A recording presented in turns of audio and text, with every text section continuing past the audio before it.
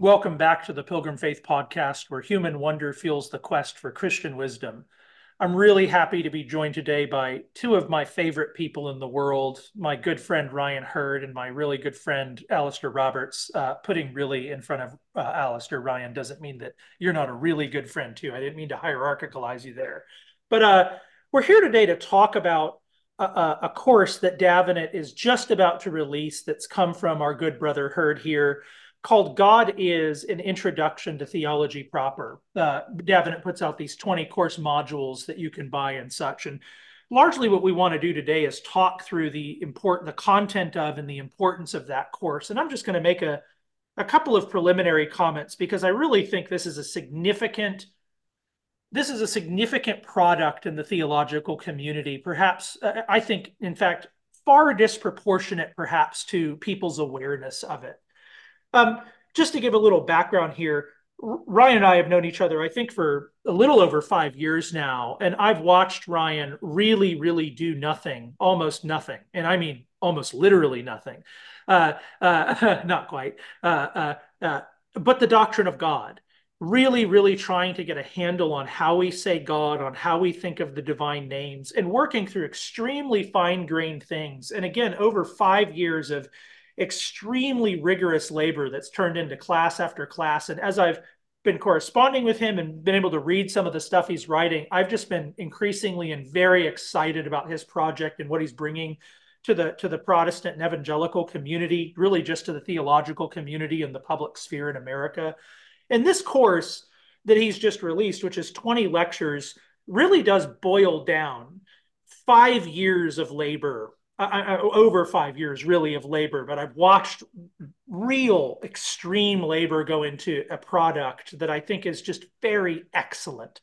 A product that I think you're just going to want to have if you're really trying to understand the doctrine of God and doctrine of God disputes these days, and what's some of the grammar that might help us think through the moray that we're in and all the controversies we're in. So I'm just really excited that Ryan's here, and Alastair, who also appreciates Ryan, is here to talk through some of this material and really get people excited about this forthcoming thing. I'm going to start out, though, Ryan, just with asking a really basic question. When I was in seminary, one of my systematics professor was a guy named Howard Griffith. He passed away a handful of years ago, sadly. But there were just many moments in seminary that I remember that were very profound and in some cases very pastoral, because Dr. Griffith had been a pastor for 25, 30 years before he became a seminary professor. And so learning theology and thinking through the pastoral side of theology was always very much fused for him. And one of the things he said at one point that I found fascinating was, when I was a pastor, if I were to look back and think through what would I have done differently, if I could go through my whole preaching career and that sort of thing he said, I think I would have talked just about God more, God and himself. Not that he wasn't always talking about covenant and Christ and all the pieces of a rich theology, but I think I should have spent more time just saying who's God and really just talking about God with the congregation. That really stuck with me. And so maybe I'm going to convert that into a question. People coming to this product and perhaps seeing, in some ways, the high level of entry in terms of like the work it's going to take out of you to kind of work through some of this material, maybe get a handle on some terms and some concepts that we're only half familiar with, that sort of thing, maybe gives the impression that this isn't practical. This is, a product to solve a bunch of theology nerd questions or something like that. But I know you and I know your project, and I know that's really not all it is. And that behind it all and underneath it all and in it all really is some sense of the gravity of the fact that we're talking about the living God here, and that projects like this are actually important, really crucial for communicating who the living God is to real people and real congregations. And I just wonder if you could start there. What is it that you see that's at stake in a project like yours? How does this thing that you've produced and that we're recommending people spend some time really trying to work with and understand, on the backside of that, what is it really doing to give people a sense of the living God and how they might communicate the livingness of God to their people? Yeah. That's a really haunting question for my own life in a lot of respects, because that's kind of the question that's in my mind throughout the years of my work. Um, and because it's such a profound question, I don't know if I have any simple answers. Sometimes questions are like that. They don't admit of quick or easy responses. Um, Initially, some of the technicality is just frankly not going to be immediately practical. It's going to take a pretty incredible amount of hours and time to gain some momentum in doing scholastic theology. And there's not going to be a lot of touch upon real life, a lot of immediate relevance, perhaps. But over time, your overall impression of God shifts radically as you firm up at the level of these hyper-technical truths and you populate your impression of God, your picture of God, your feelings, your bearing towards God, not just in your intellect, but in your will, in your affections, in your body. Um, as a person here in this life, waiting to see God face to face, um, all of our images and impressions about God are so skewed or so faint and so blurry that populating that picture with as many clear and determinate truths as possible over the long haul, despite the work it takes to do so, does shift radically your impression and feeling about God. So that would be what I would gesture to as far as the practical import long term. Once you have that shift occur, once you know true things about God at that kind of level and know the reasons of truth, what they mean, what they amount to, these sorts of things, your perspective is really changed. And that's when your presentation of God uh, to folks in everyday life, if you like, or your metaphors used of God, your um, rhetoric used of God, how you wield Holy Scripture, all of that takes on a sharply different purpose or final cause, and therefore also result in people who don't need to have that kind of technicality for various reasons, is not their calling, and that's entirely fine. But who, nonetheless, equal to you, also need to have the right impression about God, have the right bearing of person towards God. And I have just found in my life, as I experience that shift and become conscious of how radically different my feeling, my personal feeling towards God has become than what it was before I did all that hyper technical work. And then realizing as folks who go through that process then make the general gestures, they get the preaching down really clear, or they get the illustrations down really well. These are often very, very different kinds of illustrations than they would be using before, very different tone of preaching than they would be using before. And that's where people start to apprehend, oh, wow, there is a major difference here. But it takes a very, very long time to get there. From my perspective, it's worth it for my own life, my own personal journey before the Lord to go through that hyper technical work. It's not worth it for everybody to do so. But for a lot of people, it is worth going through the motions of learning so that they themselves can acquire those deeper insights and then present them with their own rhetorical skills, illustrative skills, these sorts of things in ways that significantly change people's impressions. So yeah, that's where kind of the rubber hits the road and the practical person payoff comes into view. I do try to be honest with people up front. Otherwise, they'll be disappointed when they come into scholastic theology class day one.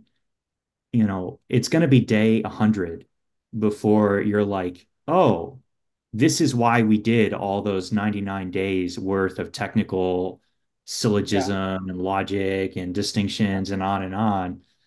When you get over the hump, and it's a very large hump, you look back and at least I can attest, are very thankful for having gone through it. And it does significantly change folks over the long haul, but it takes some work.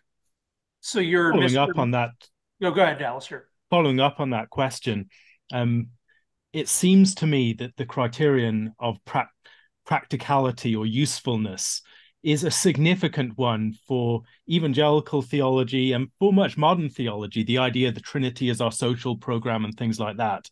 The sort of theology you represent does not seem to relate to the criterion of practicality in the same way. Yeah. Would you be able to elaborate on that?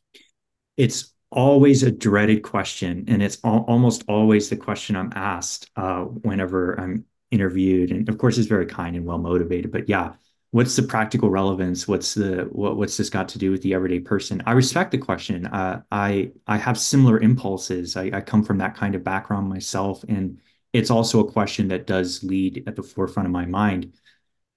But knowing God in and of itself is good. It doesn't have to have a utility beyond that for it to be good in itself.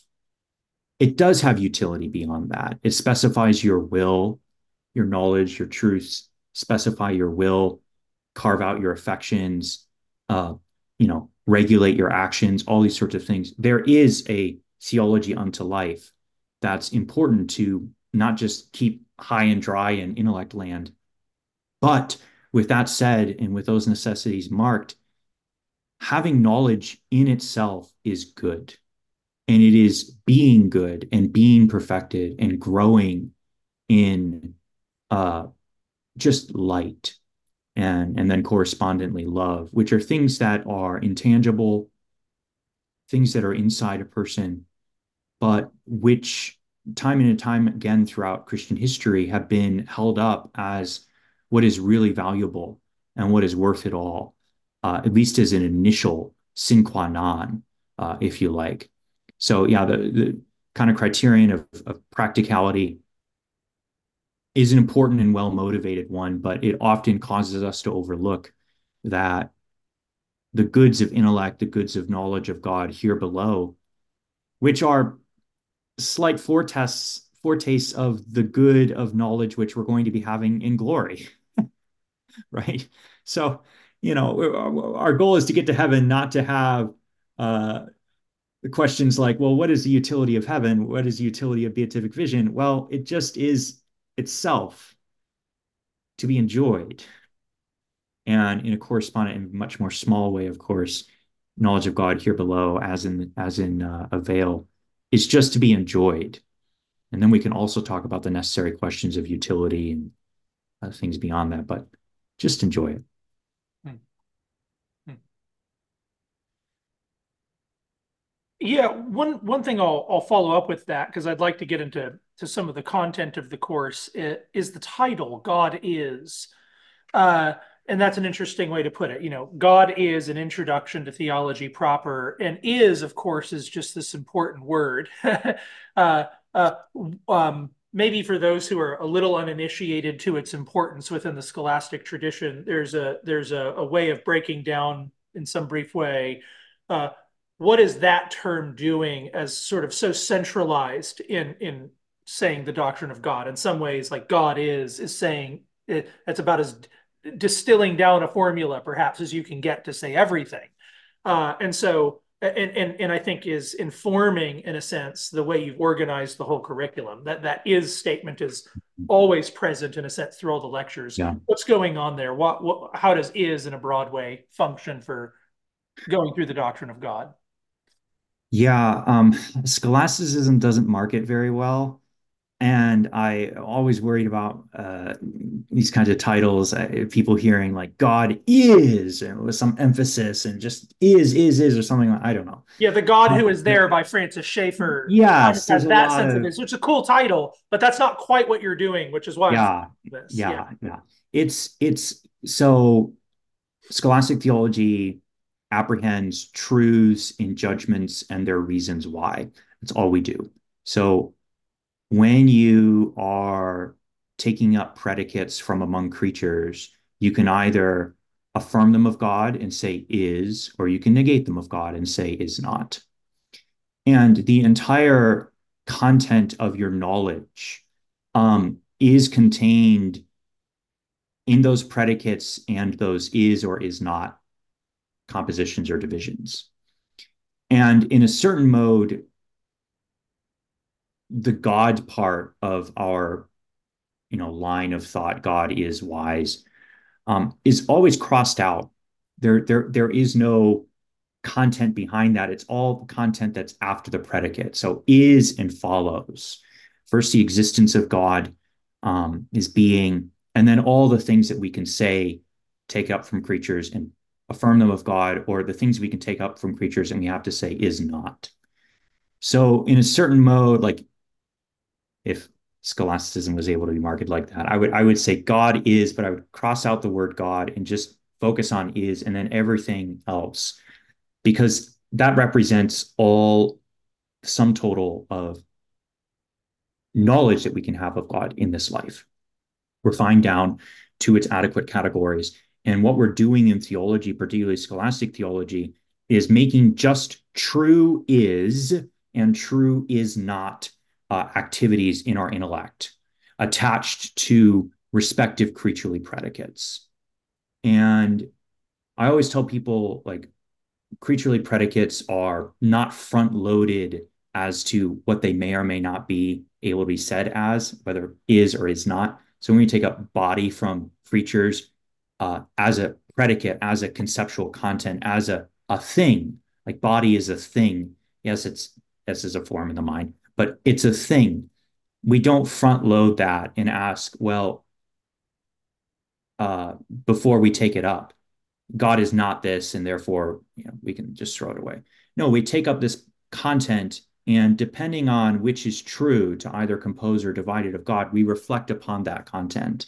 And that's the equivalent of our knowledge of God that can be had from that creaturely particle from the created universe.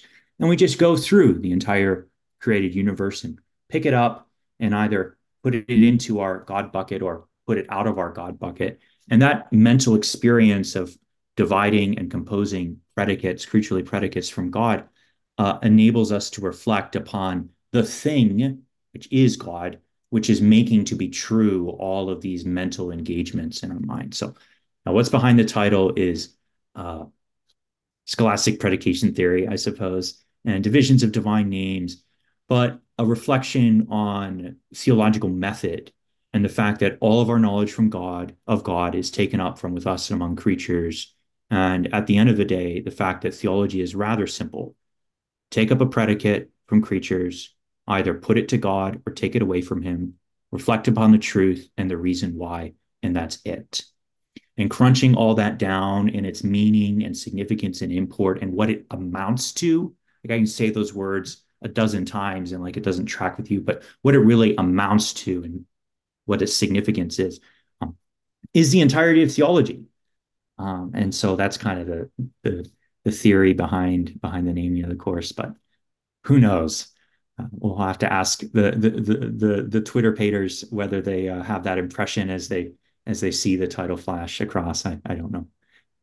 You've used the term scholastic theology on a few occasions already, and I'll be curious to hear you define the term and maybe talk a bit about the way that you see scholastic theology fitting within the larger Christian tradition.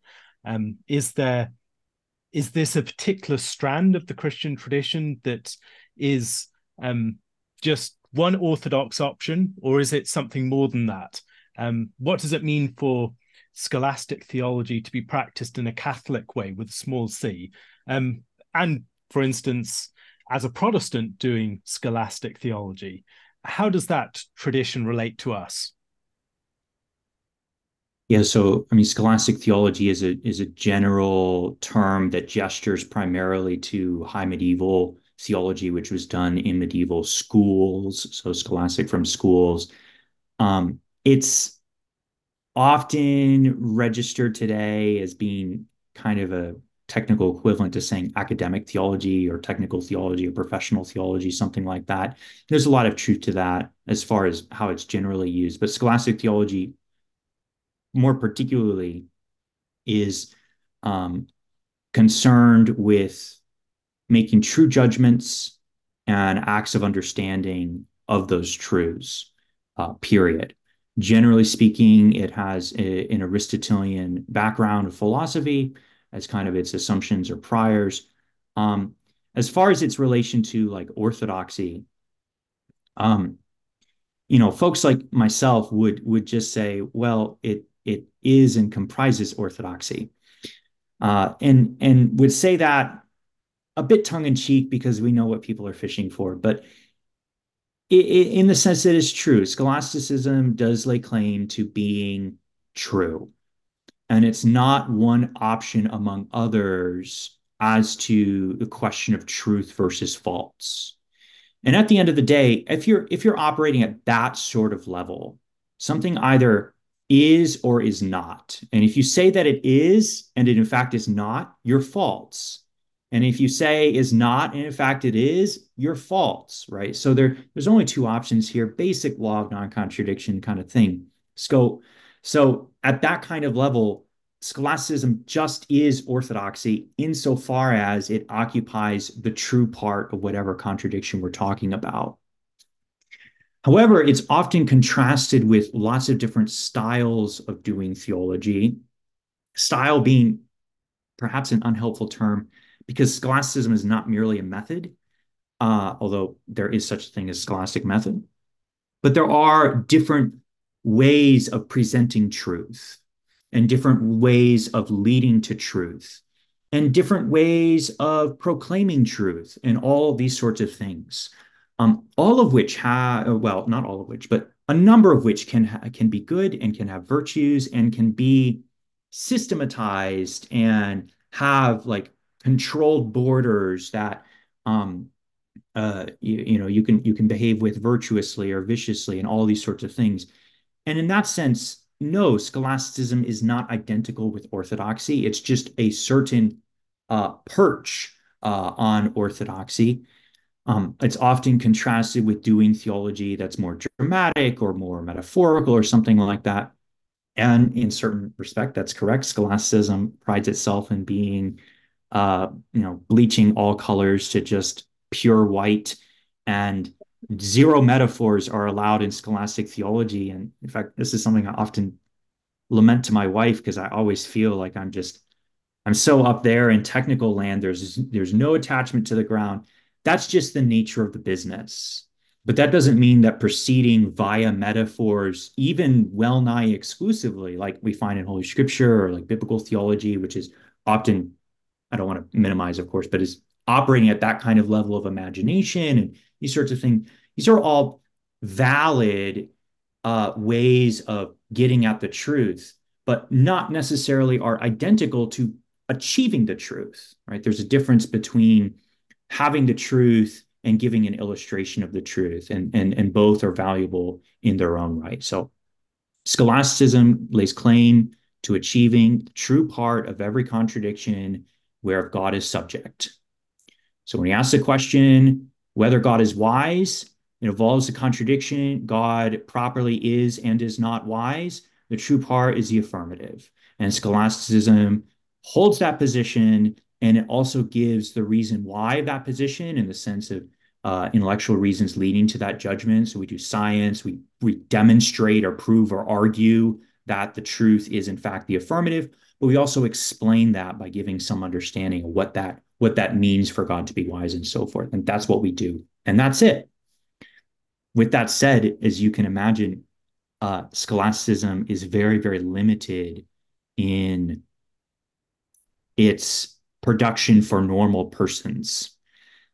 Talking in terms of contradiction and judgment and understanding and reasons why and all those sorts of things just doesn't touch people's hearts, which is why where you bring in lots of other different styles, quote unquote, ways of doing theology, which are valid, good, and dependent upon scholasticism, just as scholasticism in a different mode is dependent upon them to have purchase with actually embodied human persons and, folks who are not computer brain and these sorts of issues. So, and this is where like scholasticism is often presented as in tension with Holy Scripture, which is decidedly not scholastic and determinedly so. And thank God that it is so, graciously so on God's part. These things are often put at odds from each other for those types of reasons why that I've just outlined. Hmm. Hmm. Yeah, one of the things you've reiterated a lot over the years, and I think it's fascinating and really crucial, is that there's a tendency, perhaps in the theological world of today, to think very much in terms of methods and models, right? That there's sort of and when you think of it that way, that you almost get the sense that we're framing it in this almost Kantian way, where God is really a noumena or something like, Yeah, and we're as it were choosing between trying different to phenomena. build our relative Jacob's ladders, and, Yeah, and the best method is the one that gets highest in the sky or yeah, something like that. most Growing into coherent. the dark, and you, um, right, and this is interesting, and the background in Aristotle winds up becoming very important because the idea is you're starting at such a principial level in the grammar relative to reality. Yeah, We're taking for granted that reality actually is unveiled in these separations that we take for yes, granted and then move from them yeah, uh, to build kind of brick by brick, very concretely. Yeah, this sort of thing, and I think that's a fascinating way to think about it, and of course that leaves open the dispute about exactly how um, it's an intra-scholastic debate, as I would gather, about exactly how far we've gotten with those ladders. Scholastics debate themselves, in a sense, about how big the castle is, as it were, that we've built up from the yes, ground. yes, yeah. It's often the case. I'm accused of using as synonymous scholastic and Thomist, and I accept that charge. I understand that critique. That's well grounded. Yeah, it is the case. There are lots of debates among scholastics, but the more Thomist version of scholasticism, which I would represent, tends to be the centrally agreed upon tenets of various intramural debates among scholastics.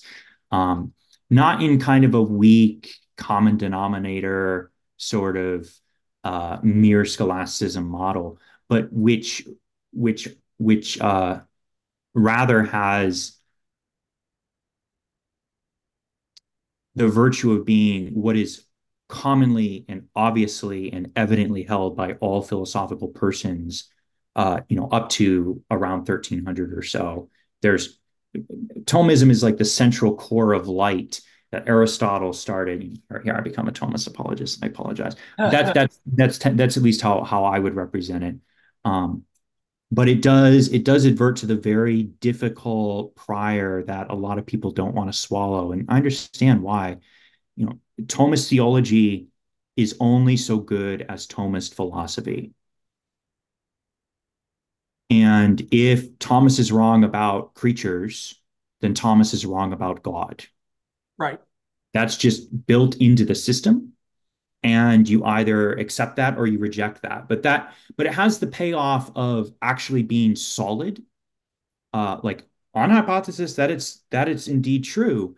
Well, then you could see how if you're right about creatures, and if the sum total of your God knowledge is taking up everything from creatures and either putting it or taking it away from God, putting it to him, taking it away from him, and then apprehending the reason why, well, you can understand why this would be a very solid, locked in, this is the way it is, dogmatic, if you like, type of way of doing theology. That if it's right, has the sort of solidity and stability that I think people operate in terms of theology actually being, even though most of theology today is very anemic and weak and doesn't want to call foul as to whether something is or is not the case. Um, Scholasticism is very dogged in what it holds because, not because it's mean, although sometimes it is, but simply because it actually believes, as like a prior, that things are either connected or disconnected. And the intellectual acts that we're doing in our minds of connecting up, disconnecting predicates and subjects, like have traction upon the created order. And therefore, ipso facto, they have traction upon the created order. They also have traction upon God himself. Yep. And that like that locked solid system, just as solidly as you can know creatures around you, just so solidly you can know God. So it has a lot of virtues, but it does have that massive hump, which like, are you willing to accept Aristotle? If not, okay, let's talk about it and maybe why you should. But it is a prior that's necessary to either challenge or to adopt. On that particular question, you can maybe think of the common comebacks. What has Athens got to do with Jerusalem, and the statements about Hebraic thought and Hellenistic thought, all these sorts of things that come up. And behind many of the differences in theology proper, there seem to be differences in theological method, and in particular in the role of philosophy relative to the study of Scripture.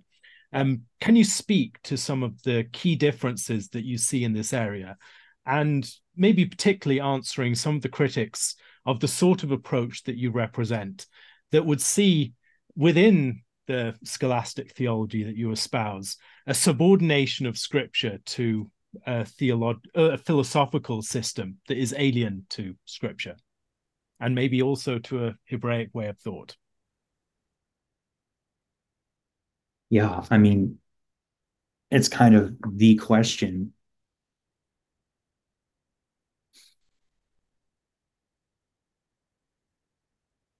In my opinion, this question, this set of questions, you can talk about how to like rhetorically put it in a way that's applicable to people and winsome and all of that, and those are important. But it really needs to be very frank about what is actually being claimed by scholasticism, which is going to make a lot of people uncomfortable. From my perspective, and I mean, this is just kind of my own nature, good and bad, but being really frank and clear about those things is at least helpful. So we can then inquire about what's actually divergent and get down to these bottom method principial questions, which are so fundamental and system shaping. So from my perspective, uh, as you face up to Holy Scripture, the letters of Holy Scripture are fundamentally unclear. And if you consider them according to their surface appearance, they're going to be misleading as to who God is. That's not a very pleasant statement for a lot of people to swallow, because it communicates Holy Scripture is deceptive or produces untruths or something like that. No, that's not what's intended. Rather, it recognizes the fact that God fundamentally has accommodated himself in Holy Scripture. And for various, very good reasons, which we need to talk about, has frequently and frankly said that he is something which he nowise is. And these sayings are only metaphors. Quite often, they're also metaphors which aren't even put for something that's being in God, but for something which is among creatures, or even some creature which is being used as a divine instrument. So just because you find a God is statement in the letters of Holy Scripture doesn't mean that God is that, nor even necessarily that we're talking about God.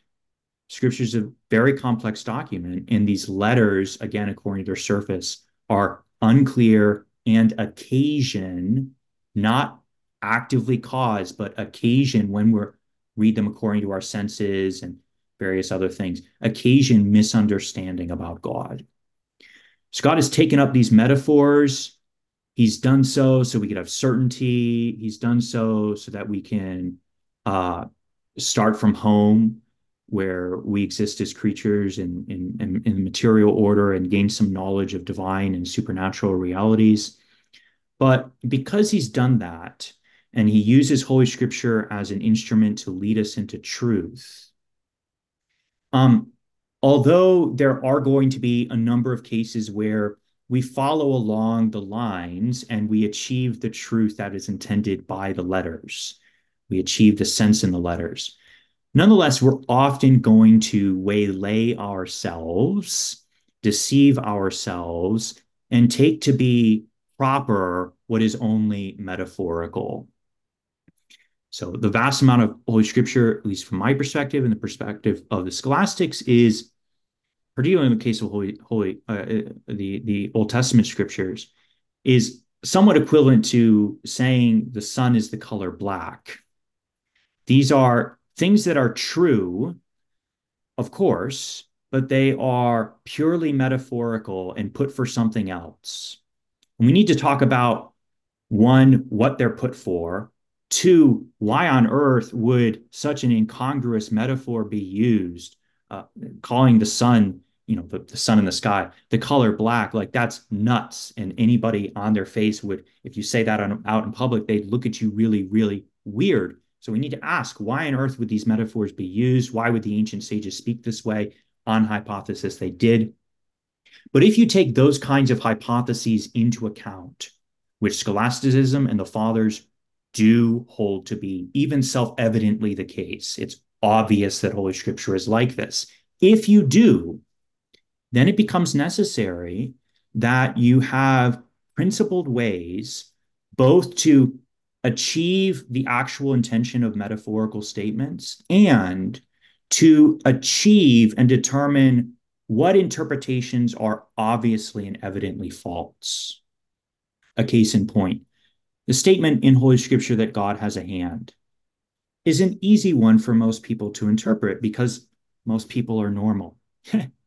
God has a hand means God is strong. No worries. We don't have to mess with that. However, if we had to mess with that, and if we really were easily waylaid by the surface appearance of the letters, then we would have to go through all the rigmarole of proving, first of all, what it doesn't mean, namely that God literally or properly is a better word here, properly has a hand, but rather that hand was put for supports because of an analogy of proportionality, and the prophet said hand rather than supports because he was speaking to people who work with their hands and who would therefore be led into this deeper, more difficult to apprehend truth from starting near and close to home and these sorts of things. Okay. Well, we're doing that in scholasticism just on a universal scale and on a scale that operates at the level of science and demonstration so that you can know with certainty what is false and therefore have negative principles of interpreting the letters of Holy Scripture. And I underwrite the negative part is where a lot of theology, a lot of the philosophical priors as we come onto Holy Scripture, scholastic theology, is adverting us very, very clearly to what is false. Not adverting us to what is intended by the metaphor, but just saying, hey, if you happen to think that when it said God has a hand, that God has a hand, like that's wrong because that's false. That's a false judgment to make. And of course, as you know, Holy Scripture always returns true judgments, and therefore it can't mean God, properly speaking, has a hand. Here's what it possibly could mean. God supports, and here's why. We're doing that at the universal level in scholasticism in ways that are principially motivated, methodologically universalizable, and also open to question. When we offer possible interpretations of metaphor, like there are lots of different kinds of metaphor, and you have to talk about the fittingness of the metaphor and why this interpretation of the metaphor is more fitting than another and therefore more likely as an interpretation, all that.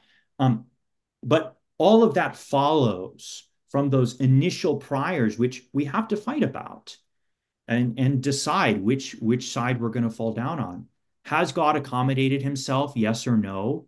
And is that accommodation, this is very important because this is a lack of clarity that a lot of people suffer with today. Is that accommodation merely like in quantifiable terms, or is it qualitatively other terms?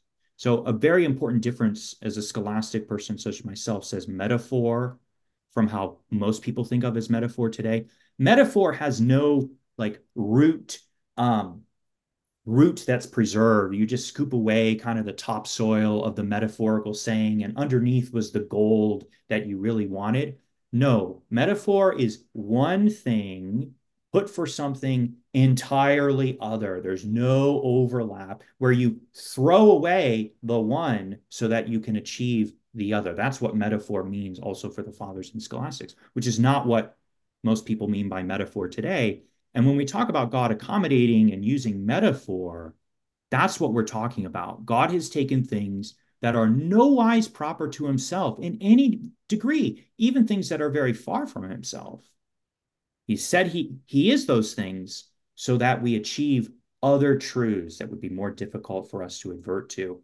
But nonetheless, we need to safeguard ourselves so that we don't backfeed the metaphor and think that God indeed is these things. So there's a lot of gestures that have just, given here. A lot more could be said, and it's a very technical issue, but it involves some heavy priors that are important to get clear. When I've tried to explain this to people, I've often used the illustration of the way that in daily life we'll talk about the movements of the heavens and the sun in a way that is very much focused upon the earth and from our rooted terrestrial perspective. Mm-hmm. And yet we know that we've had the Copernican revolution, we've done all the work in astrology, we've done the work in the science of light. We know these things aren't true in the fullest sense. Mm-hmm. These are things that are truthful ways of speaking as far as the effects of the sun relate to us, where we stand relative to it. And there are ways that it enables us to live relative to these realities in the heavens. But we also know that form of discourse has a limit to it that is clearly set by these scientific things that are demonstrable, that have been worked out through these first principles, mathematics, physics, through scientific investigation and experimentation. All of these things have established for us that the ways that we have of speaking of the heavens from the terrestrial perspective is technically wrong, but also it's right in other respects. Mm-hmm. And so when we're talking about scripture, we recognize that God does not have a hand as we have a hand. And yet we know that that's meaningful in the same way it's meaningful to talk about the sun rising in the morning. But we know how it's meaningful, and we know how it would be dangerous if we were to press that into a strong truth claim that would give God a body in the way that we have a body. Yep. Right.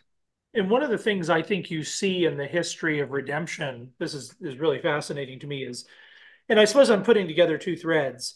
We're talking about Athens and Jerusalem, and we're talking in some sense about the final cause of these sorts of accommodations in Scripture, and then this distinctive grammar that the early church especially is going to pick up on to do its theology.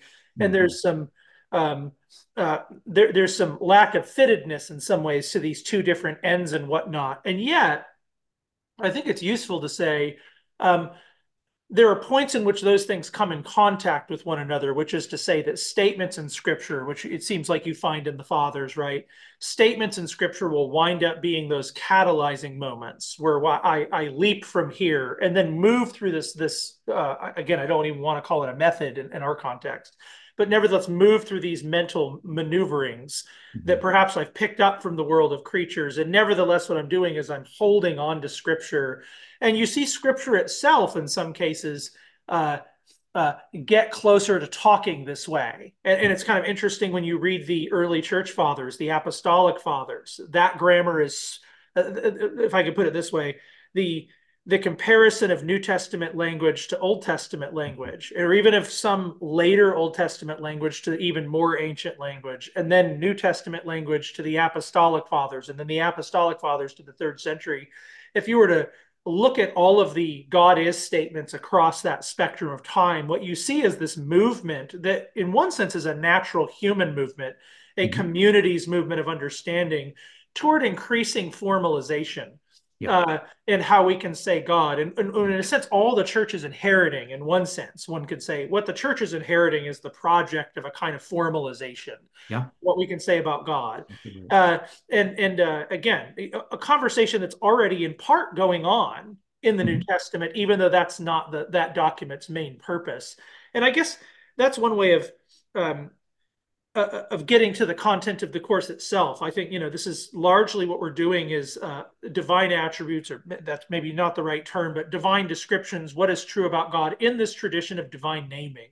Uh, Yeah. and I think that's fascinating because I've just been reading through the patriarchal narratives recently, and you get this fascinating sense when you read Genesis that on the one hand you've got this significant name Yahweh, that and whatever, Adonai, these sorts of things, but these are ancient stories. Even the Hebrew in them and such is very old. These are really old stories, and you have this narrative of these people walking around, and God shows up in these weird apparitions and such. But then what's going on is he's getting named the entire time. Mhm. It's almost like you see the beginnings of theology in saying he's the God who sees, or Mhm. he's El Shaddai, he's the God of the mountain. And you're taking divine acts, and we're starting to just say this is one thing about him, right? And Mhm. then really all theology is the tradition of doing that piled together and then boiled down Yeah. in a sense. And so, yeah, this is what your course then is. And so I'd love to hear you kind of say, like, what, on the one hand, almost we're not doing something so much different than Hagar. We're throwing names at God. We're seeing what sticks in the formal order, in this Yeah. formal order.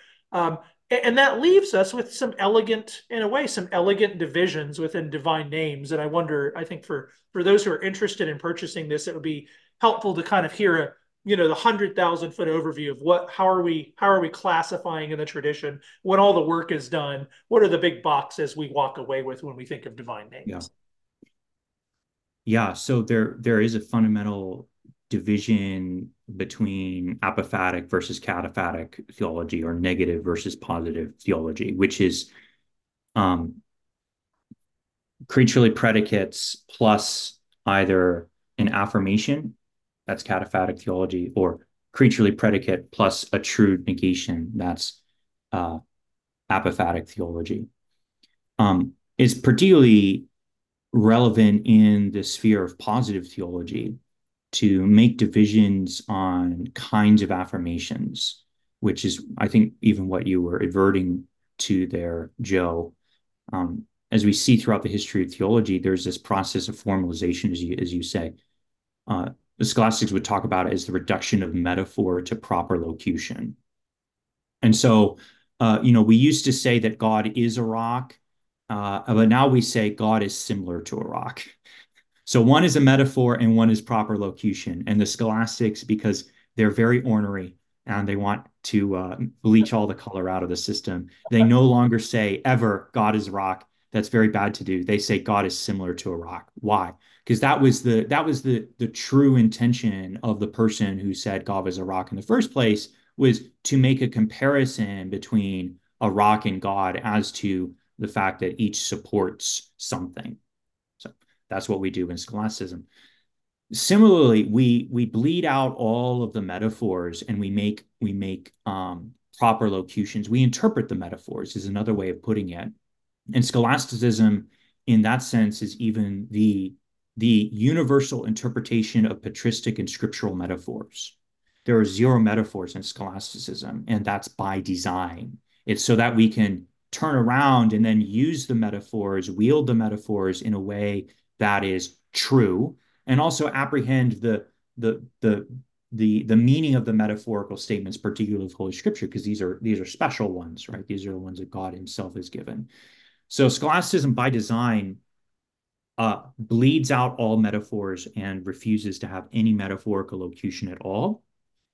But in the process of doing that, we realize that there are a large diversity of kinds of metaphor and kinds of locution that have different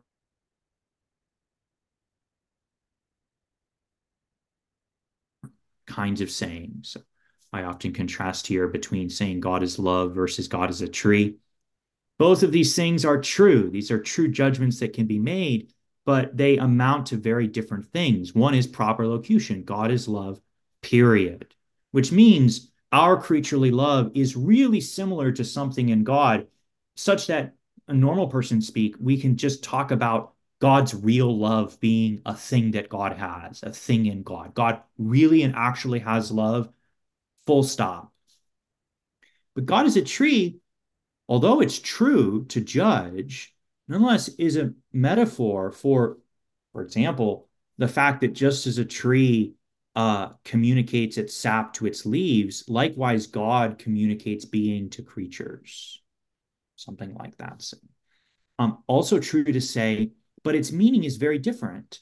And it doesn't mean that God is somehow sprouting, treeness up there in his person or being. It just is a metaphorical locution. Okay, everyone knows that. But the scholasticism that especially Thomas occupies tries to determine various kinds of metaphor and even various kinds of proper locution, and devises ways to slot, for lack of better words, all the different predicates that we can say of God into their actual categories so that we can compare and contrast their weights and measures and recognize that certain creatures are more like God and others are less like him. And so that our overall impression of God as a whole, taken up from the universe of creatures, is one, true, but also really reflects or has traction upon who God is. So God is good, God is wise, God is love, God knows. These are statements or judgments that are proper and formal and identify real parts or real things in God. We can talk about God's real knowledge, God's real wisdom, and so on. That list is actually very short. And the vast amount of other things that we say about God tries to advert us to those things and make sure they're real and alive for us. So God's power or strength is something real that God has. But simply talking about God's active potency and the fact that God's active potency is real in relation to creaturely effects and on, all the different little judgments we can make, it doesn't have traction on people. And so we portray God as having a hand or having a strong arm, which are saying the same thing, but are depicting it in ways that strike us as more evident, more certain, and more real or more human. And that's what we're doing in theology. We're just kind of doing the reverse of devising metaphorical ways of talking about proper locution in a way that feels powerful to people. We're trying to reverse that, to interpret all of the metaphors throughout Holy Scripture, particularly in Old Testament. The vast majority of Old Testament is purely metaphorical. Well, how do we determine, one, what these metaphors mean, different kinds of metaphors, these sorts of things? We got to do a lot of work. And so the course, really the central portion of it, tries to give 6 different ways, 6 different affirmative kinds of judgments that we make, which the scholastics devise, reflects reality, reflects the usage of these kinds of different metaphors or different proper locutions in Holy Scripture as fundamental categories for interpretive keys, if you like, such that when you come up against this sort of thing, well, then this is the kind of thing it amounts to. And this is what we do with it. These are the kinds of negations that are going to have to be involved if we want to make sure people don't go and be weird and get into error and all these sorts of things. But that allows us to interpret and really, really powerfully wield, especially the text of Holy Scripture, in a way that is both true but also meaningful to people. And that's really what the centerpiece of this course tries to do. Those 6 different modes of affirmations, as I call them. Everything from God is love to God is a tree, and a number of ones underneath God is a tree. We'll see.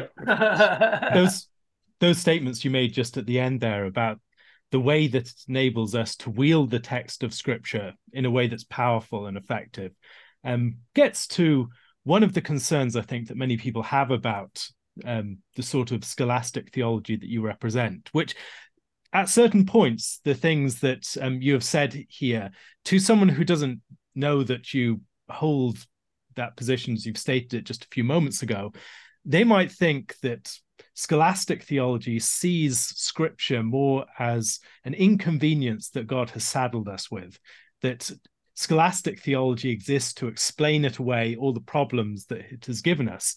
And so you have this tangled mess of metaphors that then needs to be converted into a more proper form of theological speech, and maybe preserved away from the clumsy hands of the uninitiated, so that they might not have its improper sense. Yeah. How can a scholastic theologian account for the form that God has revealed himself in within Scripture, and receive Scripture very much as a gift, not a problem? Yeah.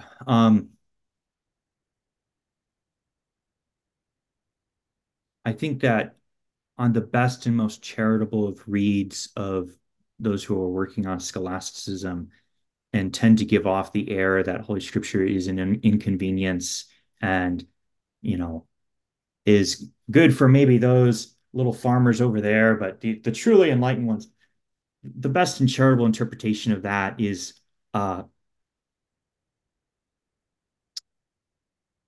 theology is very hard. Interpreting Holy Scripture takes a lot of work. And sometimes you're in a bad mood because of how much intellectual work it takes to decode one metaphor of Holy Scripture. And it's like, again, today. So this kind of, yes, it is inconvenient because it takes a lot of work. So I think that that's the best and most charitable interpretation of an often real dynamic.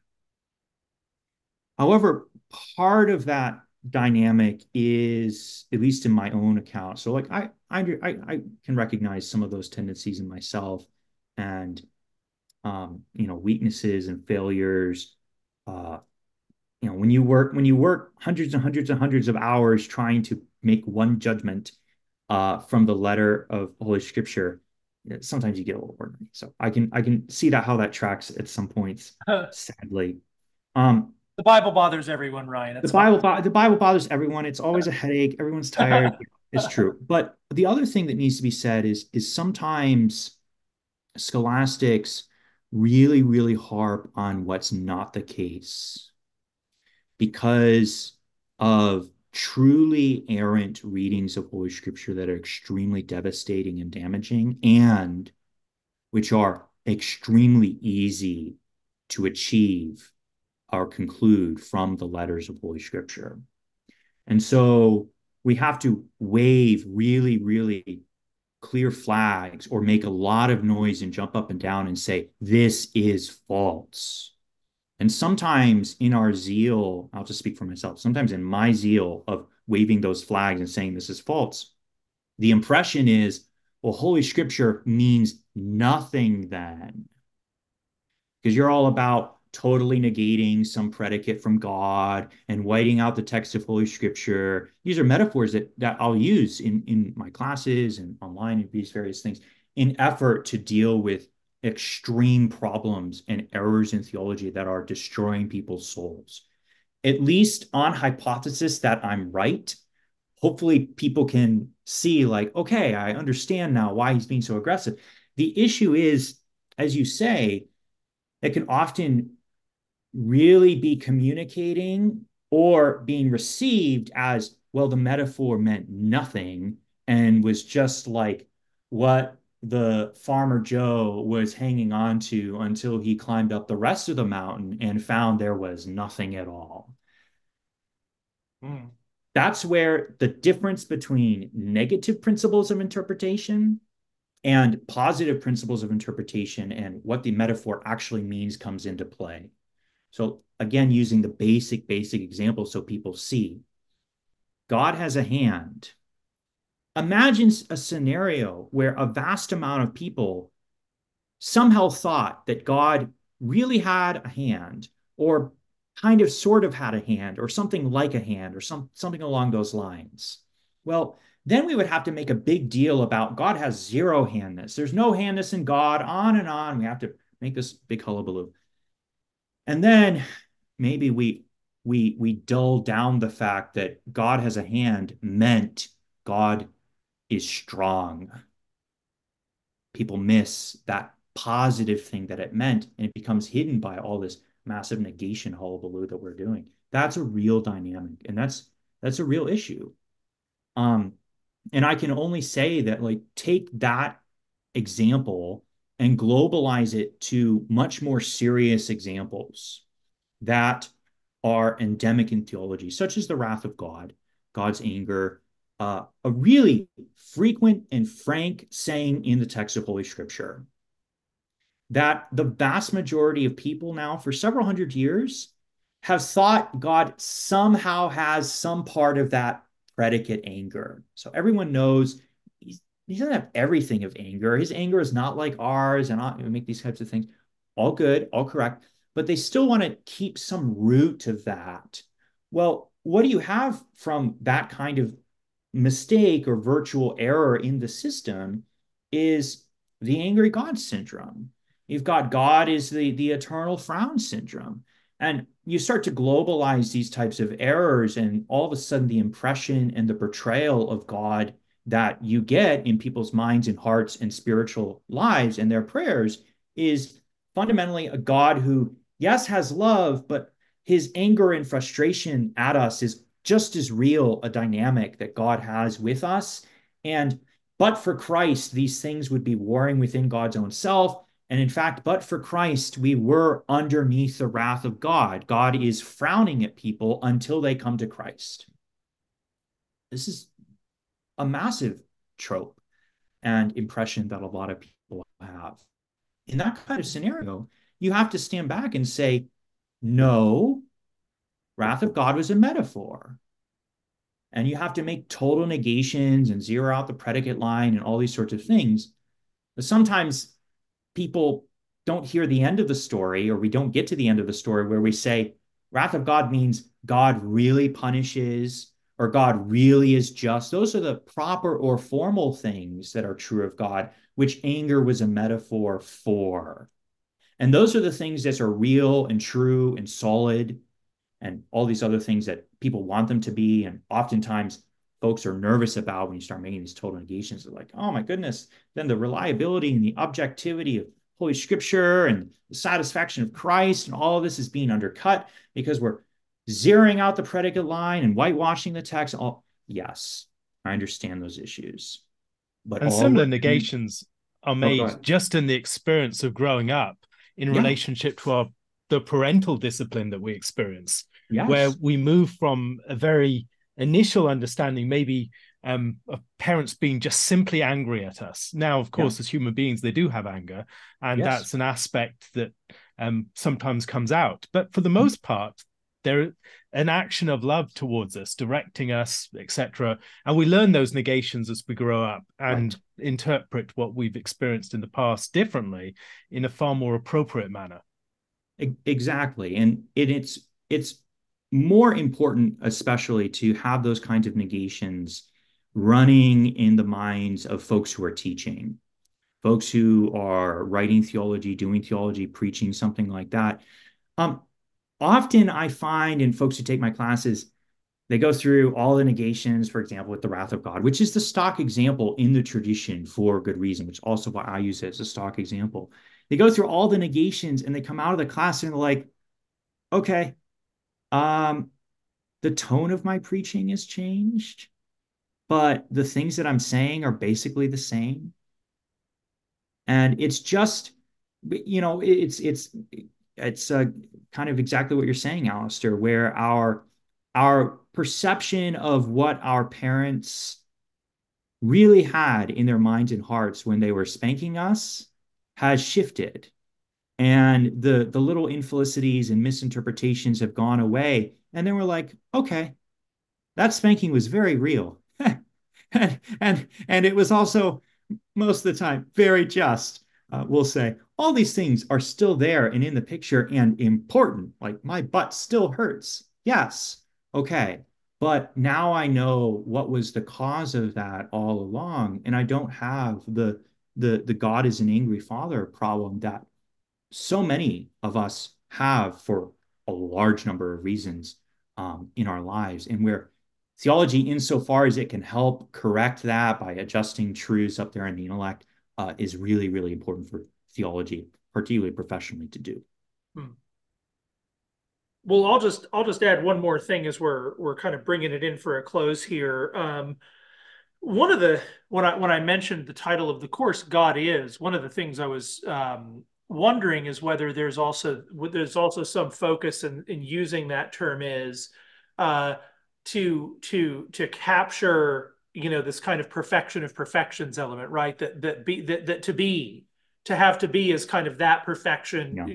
that pre-contains in some way. That could be said in a bunch of different ways, all perfections, such Yeah. that to say God is, in a sense, is to say just to give somebody is to give everything, whereas everything Yeah. is a limited motive is. Um, and this really relates to this issue of positive and negative names. You've been on the podcast before, and I think you've said some really helpful things about how those positive and negative names move together, such that we're trying to throw something, in a sense, all the way up into God. And the negative names are kind of unhooking the Mm-hmm. structures of limitation, the limiting modes, in a sense. And I'm gonna read a quote here just because I think it's clear and helpful. This is from Lewis and Miracles, and I'm just curious if this gets at something, and I'll make it my last comment, and then Alastair, if you have anything, go ahead. But Lewis writes, great prophets and saints have an intuition of God which is positive and concrete in the highest degree, because just touching the fringes of his being, they have seen that he is plenitude of life and energy and joy, and therefore, and for no other reason, he's talking in context about why do the mystics use these negation terms of God. He's not this, he's not that. Yeah. Because they have that positive thing, for no other reasons, they have to pronounce that he transcends those limitations, which we call personality, passion, change, materiality, and the like. Yeah. The positive quality in him, which repels these limitations, is their only ground for all the negatives. Yeah. But when we come limping after and try to reconstruct an intellectual or enlightened religion, we take over these negatives, infinite, immaterial, impassible, immutable, and use them unchecked by any positive sense of what God is, that positive intuition. At each step, we have to strip off from our idea of God some human attribute. But the only real reason for stripping off the human attribute is to make room for putting in some positive divine attribute. Yeah. Yeah. Yeah. I How does think that that's work with right. kind of what these things are how these pieces are moving together? Yeah. So, I mean, I have a whole lecture whose theme quote is that in this lecture series is the negations of all creaturely realities befits God because he exceeds. That's Thomas. So the same intuition that Lewis is articulating there. Yeah, negations are not whittling down God, but cutting off the straps that are holding him down in our minds and in our hearts. So yes, it's true. And it's also true that negations, even some more radical negations like God is not wise or God is not, period, which are difficult and challenging and controversial, and it's because they're often misread and misunderstood. I talk about these the end of the course. No matter the negations, none of the positivity of positive theology is ever being erased. Even when it appears to you like God is why, because Dionysius teaches us, right? Threefold mode of exposition, all positive names of God. God is wise. God is not wise. And he's not wise because of defect, but because of excess. Like that's the triplet that we Yeah. go through every single time. Um, People think that God is wise and God is not wise are putting wisdom into God and then pulling wisdom out of God. No, that's none of the positivity of our positive names is ever struck from God, ever. No matter, though, that our negations seem to target. You have to be extremely precise with your negations. God is not wise is targeting the created mode of having wisdom. Wisdom is put into God irrevocably, and we don't ever take it out of God, no matter the negations we make surrounding, even when it sounds like we're doing so. Okay, these are very, very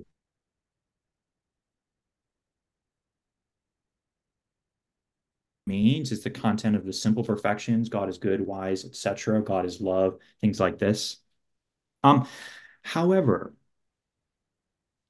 it does advert us to the fact that that positivity that we're saying of God is essentially just registering that created love is really similar to something in God.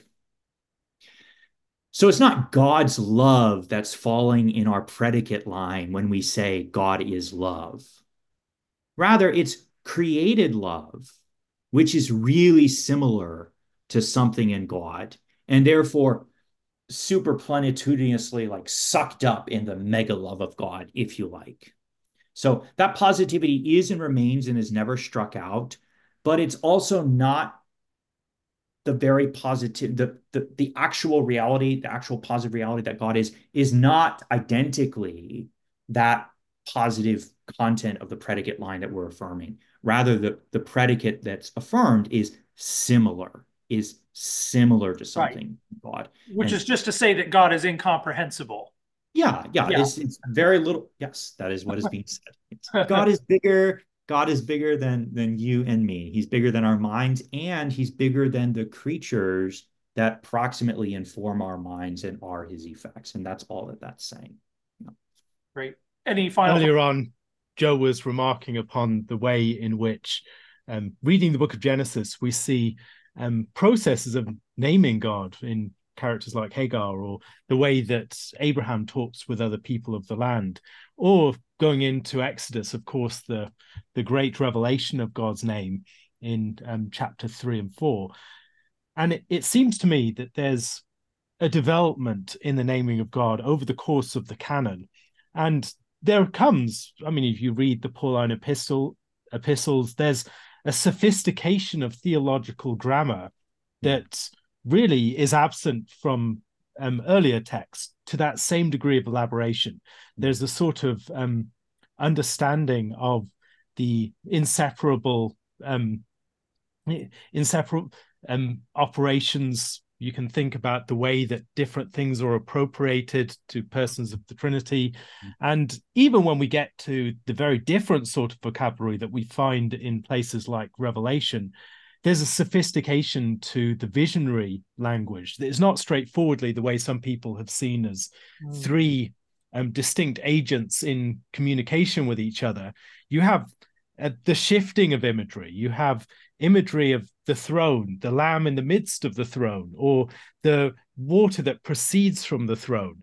These are sophisticated theological images. And it seems to me that there is that development of theological language over the course of the canon. And I'd be curious, just in conclusion, to hear some of your thoughts on how that internal process of theological purification of language relates to the sort of discipline that we're engaged in, and also how the particular emphasis in the revelation of God in Christ as the culmination of that factors into scholastic theology and its methods. Yeah, that's a very difficult question. Holy Scripture is not merely the unpacking of prior metaphors now in proper locution, right? It's the continued reflection by the ancient sages, moved by the Holy Spirit, to speak of God in ways that are taking up new creaturely predicates, that are devising new images, riffing on the old images, of course, as well. But insofar as there is that kind of development, it's going to be development along two lines. One is the apprehension or the usage of new predicates, which corresponds to a deeper penetration of creaturely reality.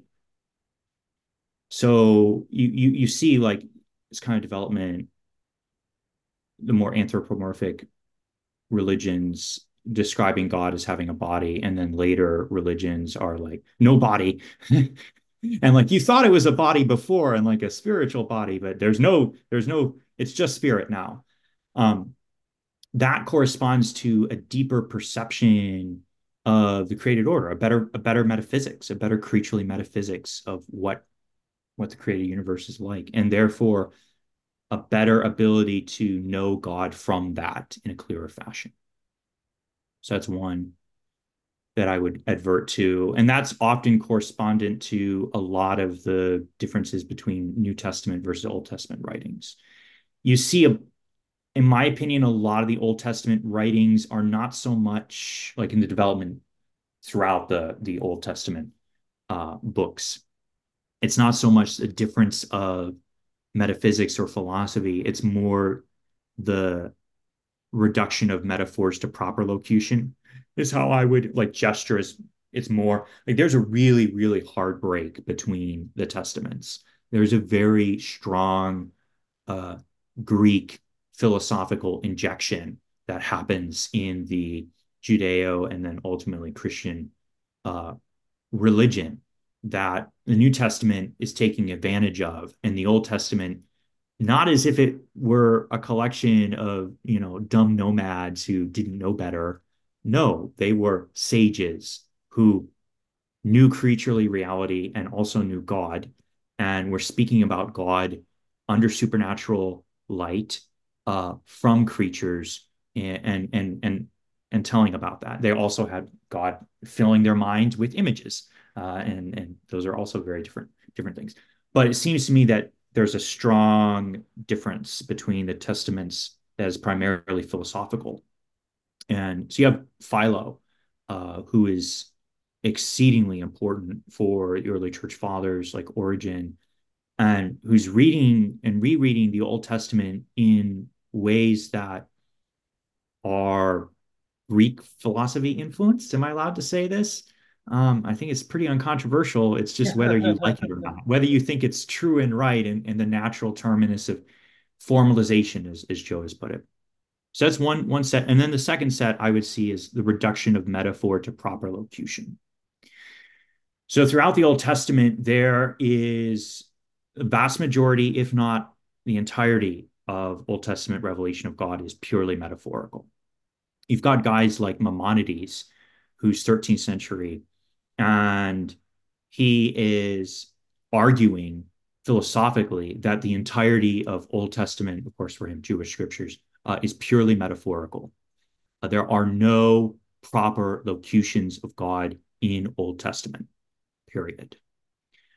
That's a fairly radical and strong view. I think it's probably verging towards the correct type of thing, but at the least, the vast majority is metaphorical.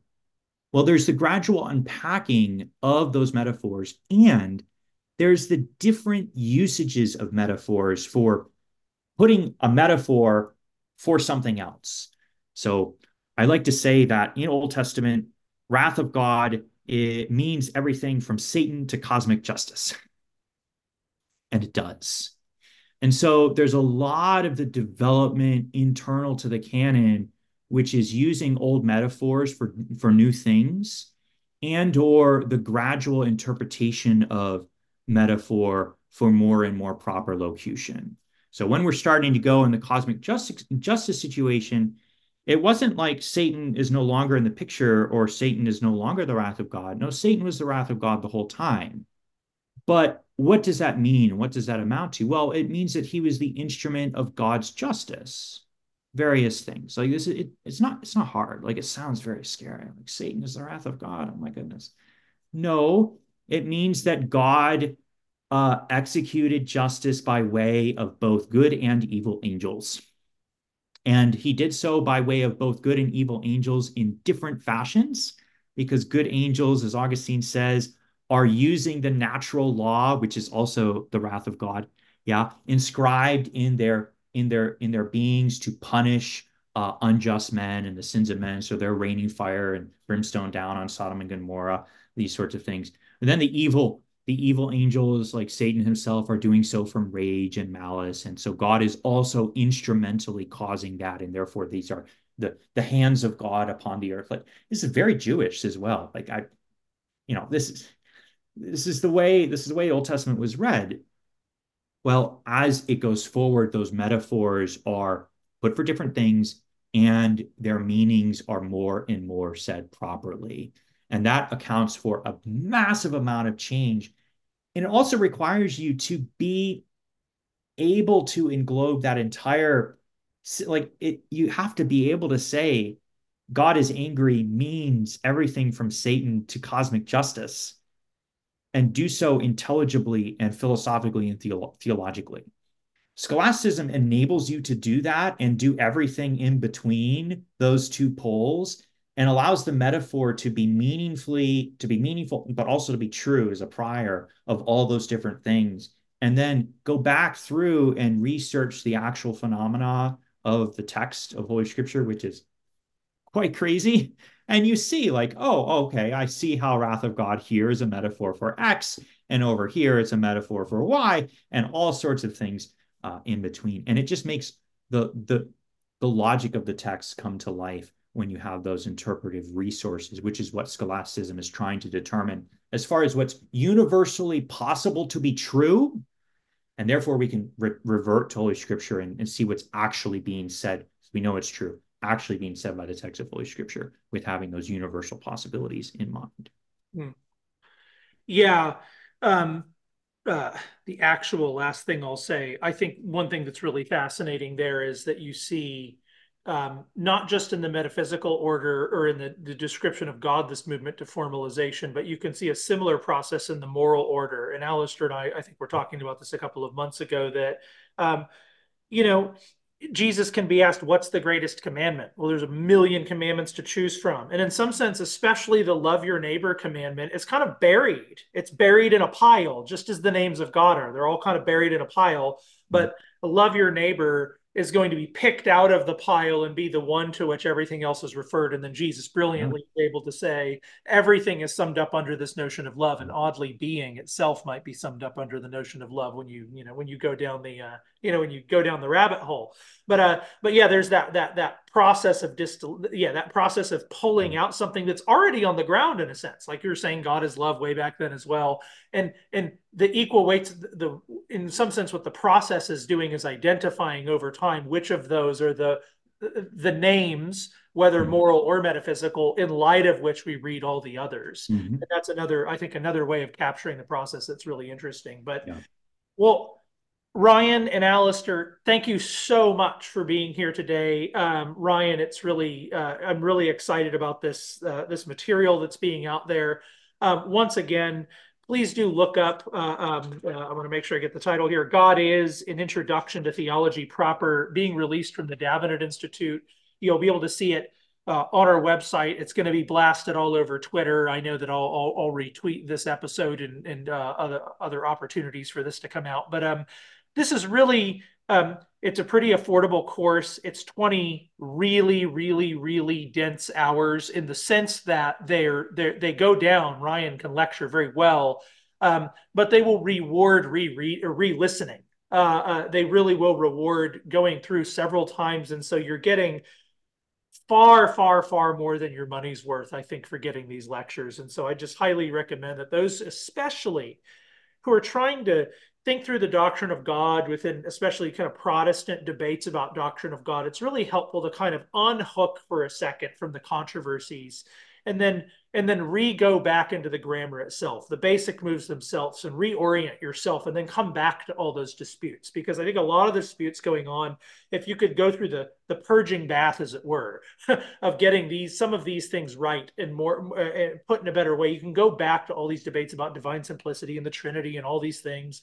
And I think you'll be on a much firmer footing to make wise judgments, even pastoral judgments, about how some of this stuff all plays out. Well, thanks everybody for listening. Normally Dale sends us out, but something podcast catchers, we're available on all the things. I think he says something like that. But I'll just say thanks for listening, and we'll look forward to seeing you next time.